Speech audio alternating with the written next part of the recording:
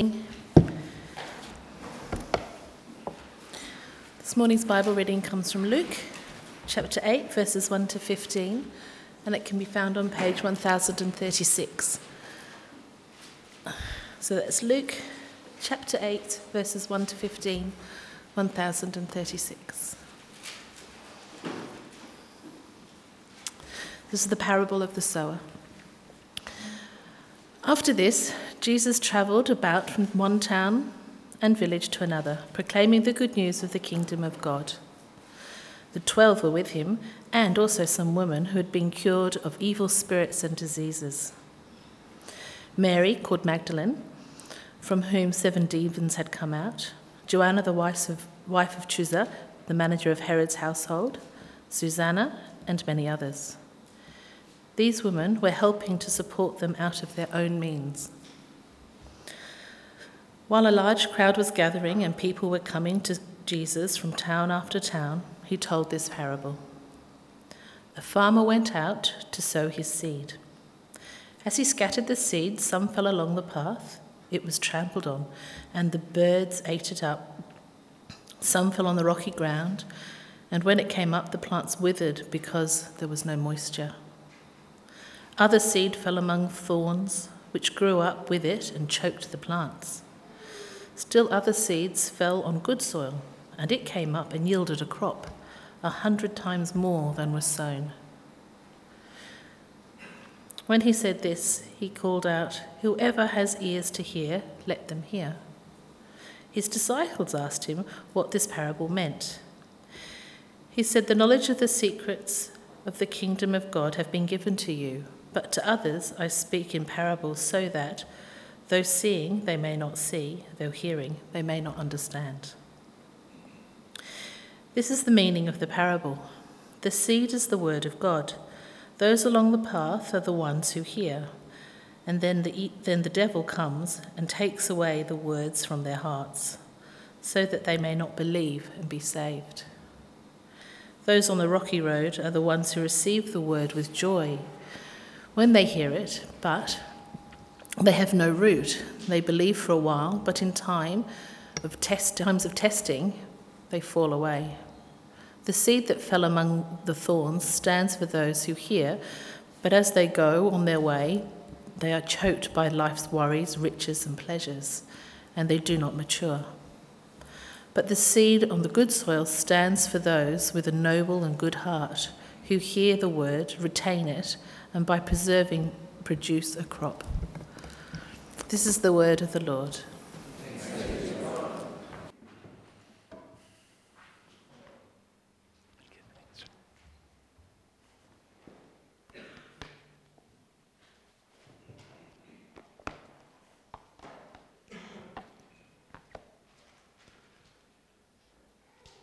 When he shall come with trumpet sound, oh, may I then in him be found, robed in his righteousness alone, faultless to stand before the throne.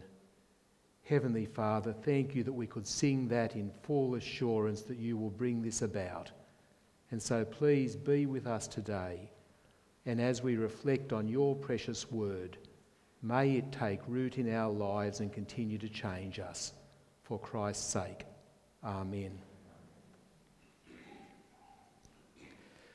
I'm tone deaf, and because of that, my wife forbade me singing nursery rhymes to the kids when they were young because she wanted them to be able to understand the tunes and know the tunes. Nothing's changed actually. But because I'm tone deaf and couldn't sing nursery rhymes for the kids, dad jokes became really important to me. And so here's one of the ones that I think was a really good one. I remember telling it to the kids at dinner time, and what happened was they sat blankly for a while and then started laughing. So let me try it with you. If a blue house is made of blue bricks and a red house is made of red bricks, a pink house is made of pink bricks and a yellow house of yellow bricks, what's a green house made of? Glass. That's right. Some of you got it because some of you started laughing. Some of you are getting it now. Yeah. But what is it about a riddle that makes it work? It's partly that the answer is obvious. What's a greenhouse made of? Green bricks. But it's the unexpected twist, a twist that the greenhouse isn't about a house at all, but it's about something you grow plants in. And that's what makes it funny. That's what the joke is. And Jesus often speaks in such a way. He often tells stories, and they're everyday stories that make sense, but they have a very sharp twist. And in that twist, you actually get an insight into what's really going on. And that's what's happening in this parable that was just read to us as well. It's a simple story that everybody would have known, but there's a real twist in it. So do come with me back to page 1036. It's a well-known story, parable from Jesus, but we're looking for the twist today. So Jesus tells this story in verses 5 to 8.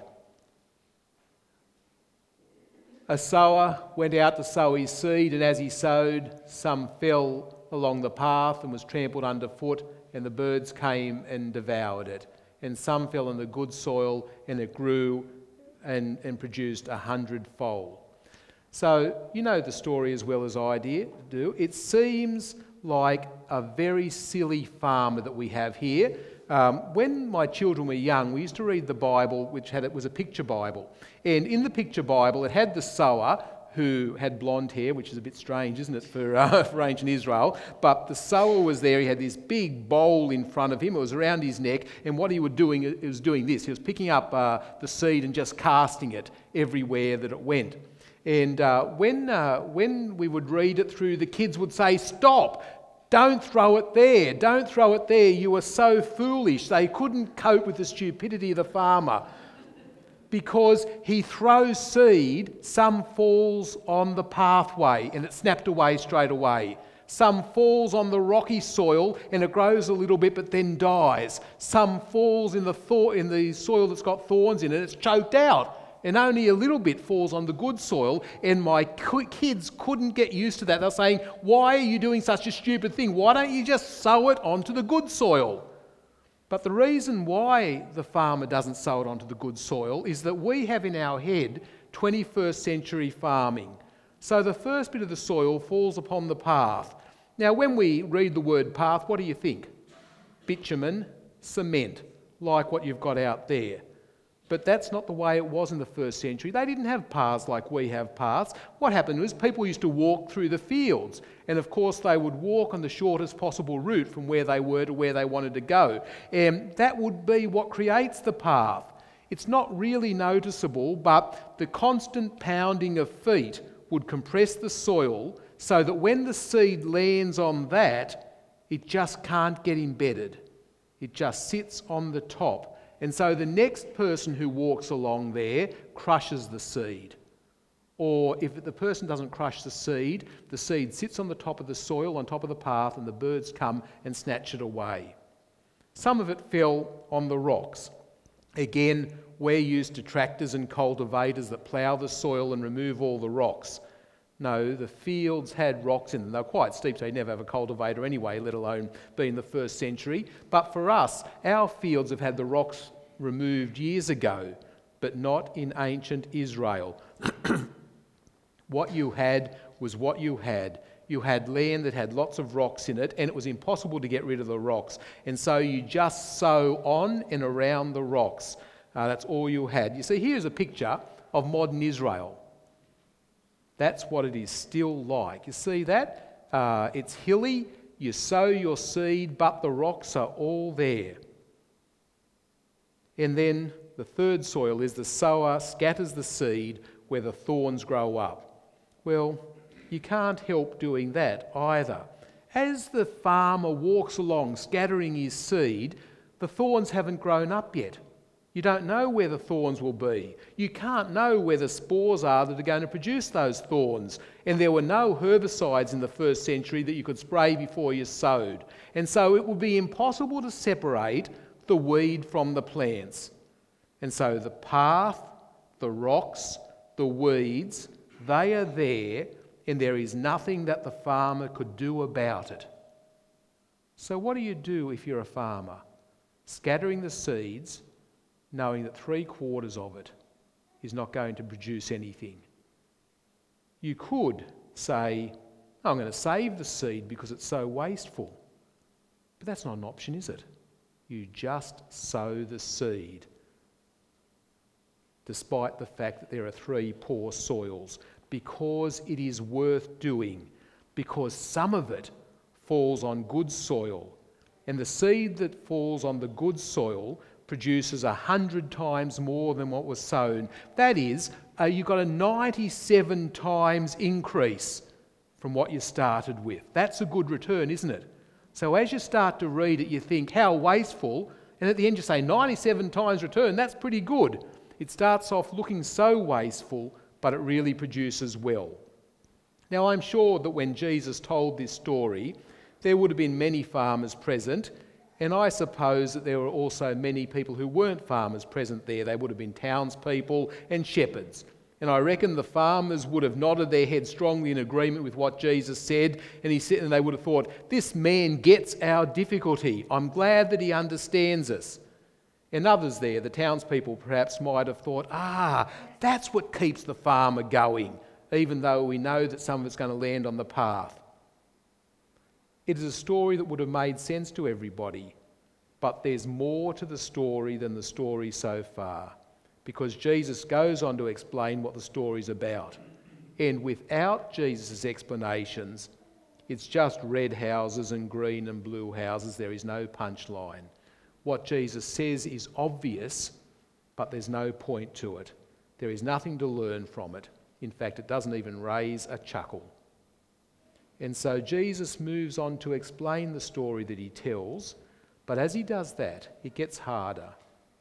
Harder not just for them, but for us too, for us who are listening, because it calls on us to learn from Jesus and to be changed by what Jesus says. So what do you need to do now as we look at what Jesus says? I'll tell you what you need to do.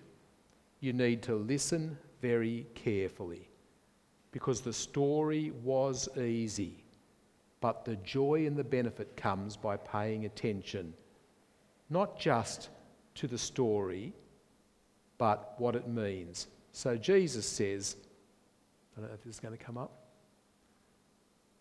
He who has ears to hear, let him hear. That is, you're sitting here today at St. Stephen's. If you do not hear, if you do not listen, if you do not attend, it's worse than not getting the punchline to the joke. The most important thing is being said to you by Jesus today, and if you are not listening, you'll go away saying, nice story, but it being no benefit to you. So Jesus tells the story of the farmer who in some ways might have been called a poor farmer. But in the explanation that Jesus gives, you might go away thinking Jesus is an inferior saviour. Because as Jesus speaks about what he is doing, speaking words that bring people to eternal life, it seems so wasteful. 3 types of people for whom it is no benefit. What is his excuse for wasting those resources? Because in the first century, the farmer was trapped in the first century. He was unable to see the pathway. He was incapable of removing the rocks. He was ineffective in avoiding the weeds. But Jesus can do anything. Jesus knows everything. So why doesn't he just sow into that 4th soil?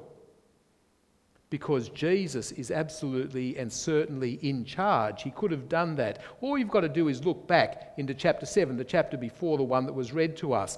And I hope you do that. And what you see there is a man who comes to Jesus with a servant who is sick, at home in bed, about to die.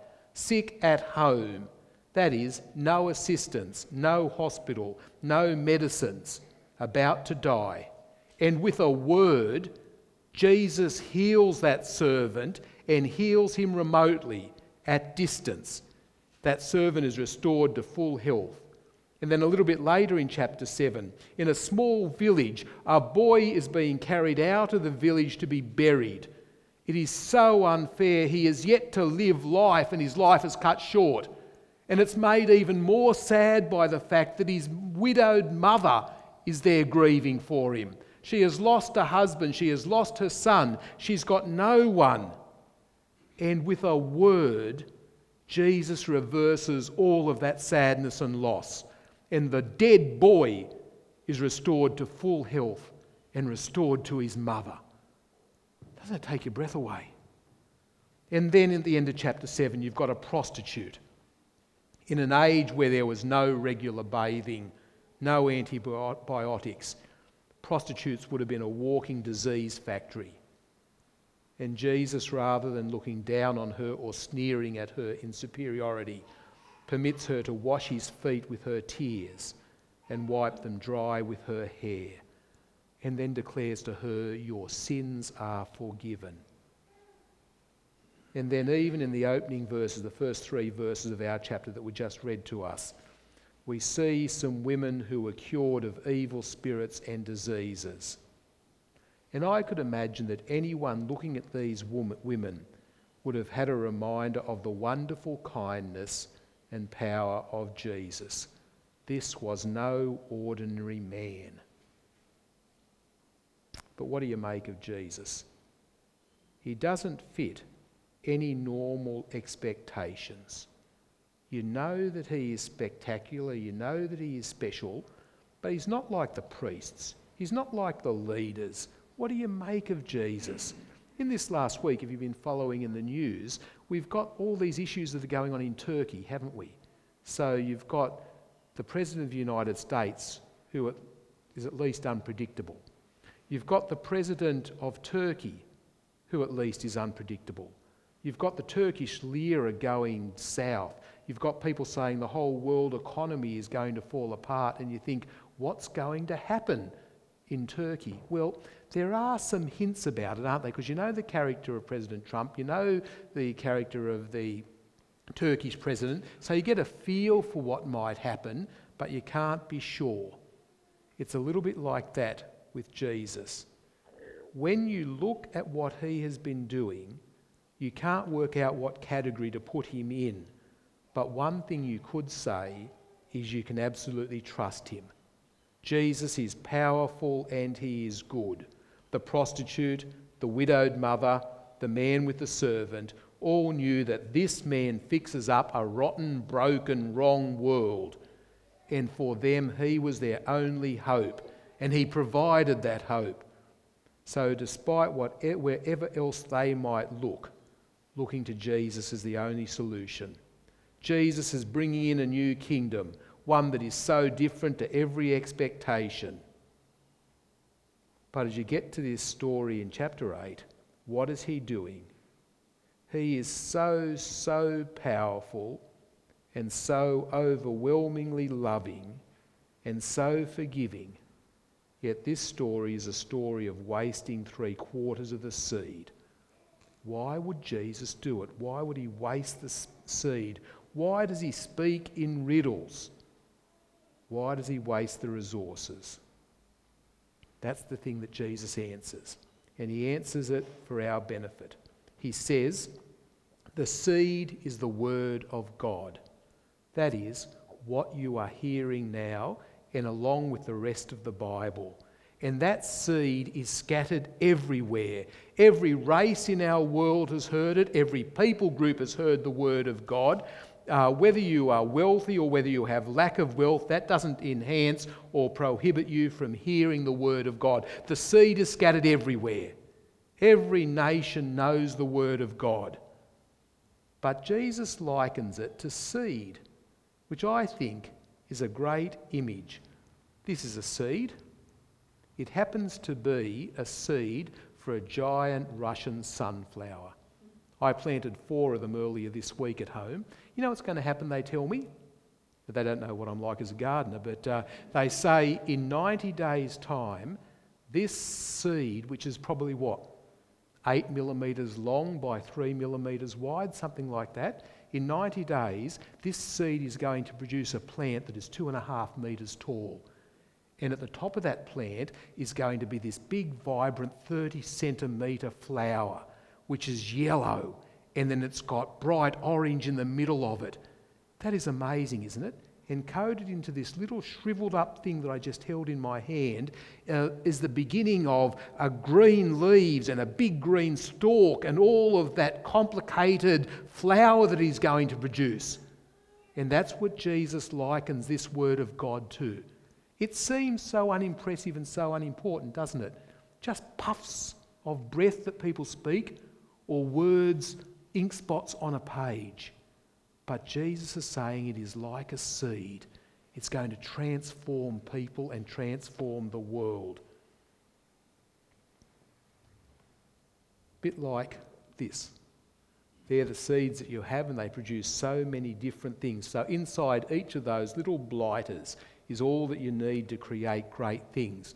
From the tallest of trees to corn with all of its variety, to shrubs, to roses with every rose having its own distinct scent, all encapsulated in that tiny shell, which is the seed, that incredible amount of DNA.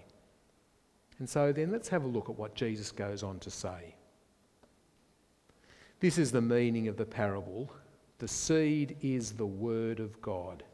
Hearing the word of God changes people permanently, changes people from being selfish pigs to being carers of other people, from being without any hope of eternity to knowing that heaven is home, from doubt and fear to being confident in and trusting in God. The seed looks so impressive, but it achieves so much. You know, we probably remember a couple of years ago those 28 Egyptian people dressed in orange, beheaded by ISIS down by the water. Why would they do that? All they had to do was renounce Jesus and say Allah is God. But they didn't. That is the power of the seed of the word of God. And there is nothing else that could do that. Powerful governments, they come and go. Or worse, they become corrupt.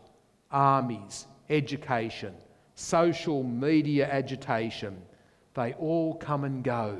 But the seed, the word of God, transforms people from darkness to light and from death to life. It is that power. It is that shriveled up little oval thing that produces such beauty. What a foolish thing not to let that seed take root and grow. But it doesn't always take root and grow and produce 100-fold. So in a couple of words here in this little story from Jesus, our attention is refocused from the power of that seed to the 4 types of soil. And so the first soil is the soil which is the path.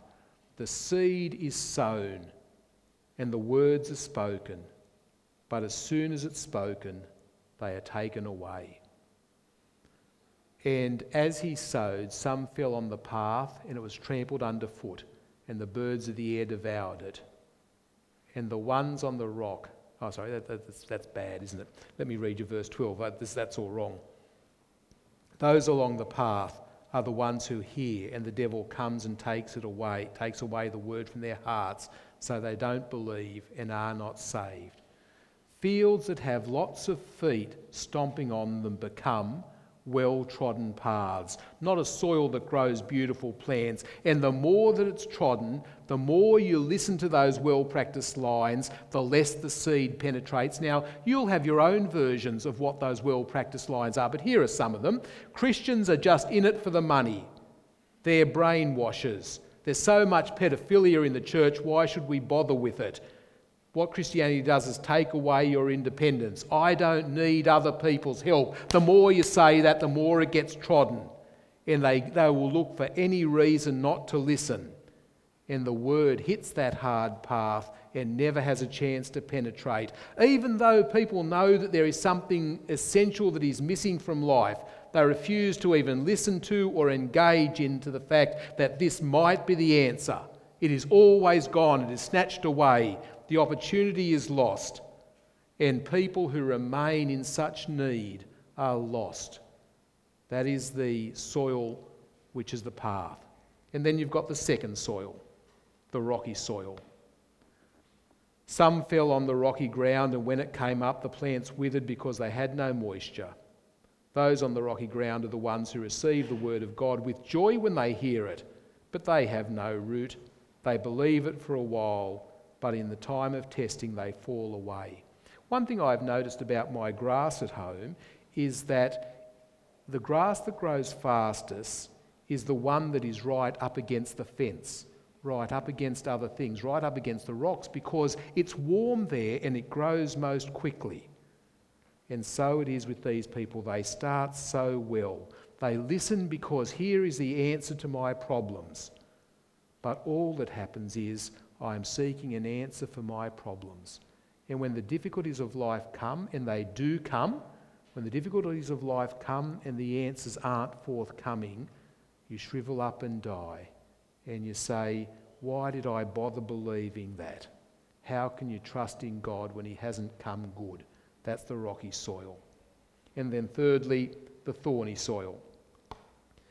Other seed fell on thorns, which grew up with it and choked the plants. The seed that fell amongst the thorns are those who hear, but they go on their way and are choked by the cares and riches and pleasures of life, and their fruit doesn't mature. This soil, this thorny soil, is so sad, and the trouble is I see it so often. It's a soil that gladly receives the word of God, that is, the word that Jesus, the kind ruler and judge, has spoken of. They meet him. This soil wants to give its life to Jesus, but over time, other things become distracting.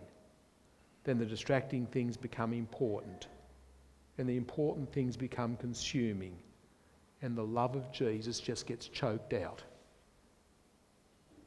When I speak with people who I see are this soil, and they identify themselves as this soil, the most common response about how they got to where they are now is, I don't know, I never meant to. You see, the pathway doesn't care about the word of God. The rocky soil goes off with its own desires, and after a short time doesn't give a second thought to the word of God. But the thorny soil is such a miserable place to be, wanting to hear Jesus, to grow in him, but choked out and never meaning to give up. These three soils challenge you and me, not just to think about green bricks and blue bricks, but to look deeper in the way we respond to Jesus. You have all heard his word today, and there is nothing more important than you can hear than his word. And what are you doing with these words of Jesus? I actually want you to be honest. I want you to examine your own heart. Are you the pathway where the words just bounce off your forehead and are gleefully picked away by the devil? That's the case, you're not even listening now. Or the rocky soil, wanting your suffering alleviated, your aspirations and hope met, and when the hard days come, and they will come, the promises of King Jesus are soon forgotten because it's too hard, too painful. Are you the rocky soil? Are you the thorny soil? Are you at that point, or see yourself starting down that pathway, that route of, I never meant to, but other things just became more important than listening to and responding to Jesus? Things just got in the way of wholeheartedly living for him. The description of all of these three soils is a description of judgment. To be offered the truth, the answer to remake a twisted world and to live rightly in it, and ignoring it. Such judgment. And the judgment comes from the one who sows the seed. So I'm asking us all this morning to be honest and examine our hearts. Are you one of these three soils? Because I suspect in a group that is this size, and because I know of the human addiction to sin, a natural response is to not listen to the word of God. But here are words that are wonderful, in fact almost too wonderful to believe, is that you can change. That is why Jesus scatters the seed onto the four soils. Not that he is being wasteful, Because some of the seed on the path, some of the seed on the rocky soil, some of the seed in the thorny soil, even though it seems impossible, God by his Spirit lets it sink in. So I'm asking you to let the Spirit work and let it sink in if that is you. And in doing that, you'll become the fourth soil. Some fell on the good soil and grew and yielded 100-fold. Then verse 15. As for the good soil, they are those who, hearing the word, hold it fast with an honest and good heart and bear fruit with patience. It produces 100 times more than what you started with. Feel that number of 100. It is massive growth. I have $1 here. What would happen if I was to say, if you've got $1, I will exchange that for $100? Who wouldn't take up that offer? Of course, you'd be a fool not to take it up, wouldn't you? But that spectacular growth is the sort of thing that Jesus is speaking about. So why wouldn't you want to be the fourth soil? 1 to 100, that is fantastic growth. I'll tell you why you won't. You don't see it. It's unspectacular. Many of you, I am sure, are the fourth soil, but you think, how have I changed? How am I different today than what I was a week ago? How am I different today to what I was a month ago, a year ago, 5 years ago? The growth is unspectacular, isn't it? But that's the point of the idea of seed. It takes time to grow. You sow a shriveled up little thing, and in time, with patience and with perseverance, it grows. And so what I'm calling on us to do, if you are the fourth soil, is to keep on persevering. I know how easy it is to think, why doesn't God make himself clearer? Why doesn't God fix this world up now? Why doesn't God answer my prayers the way that I want them answered? You know what the answer is? Keep persevering. As you keep trusting God through the non-answers, what happens is he grows up that 100-fold increase. And so, friends, that's what the call is today. If you are one of those three soils, hear the word of God, identify it as that. Don't beat yourself up over it. Graham started today reminding us of grace. Don't beat yourself up over it. Thank God that he's brought you to your senses and ask him to make you the fourth soil, and he promises to do it. And if you are the fourth soil, remember, perseverance is what it is about. It happens slowly over time. 90 days from seed to the big Russian sunflower is a very short period of time. But it's a lifetime of persevering that God is calling us to, and it is not wasted. There is such a massive harvest. Now, numbers 1 to 100 is a huge difference, but I'll tell you the big difference that has gone on.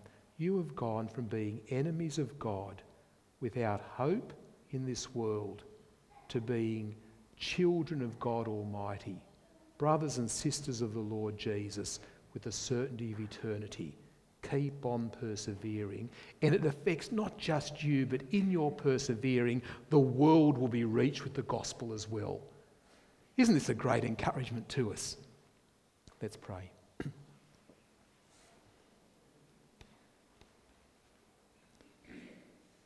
Our Lord God, we thank you for Jesus, the sower. Thank you that you bothered taking the time to sow the seed. Thank you that you promise in the sowing of the seed that it will grow when heard 100-fold. Heavenly Father, enable us to be honest with ourselves, to understand the soil that we are, to change as we must, and thank you that you give your Spirit to enable that change to occur. And Heavenly Father, please give us that perseverance that keeps on growing even when the changes occur so slowly. But we thank you for that wonderful promise of the 100-fold increase. Amen.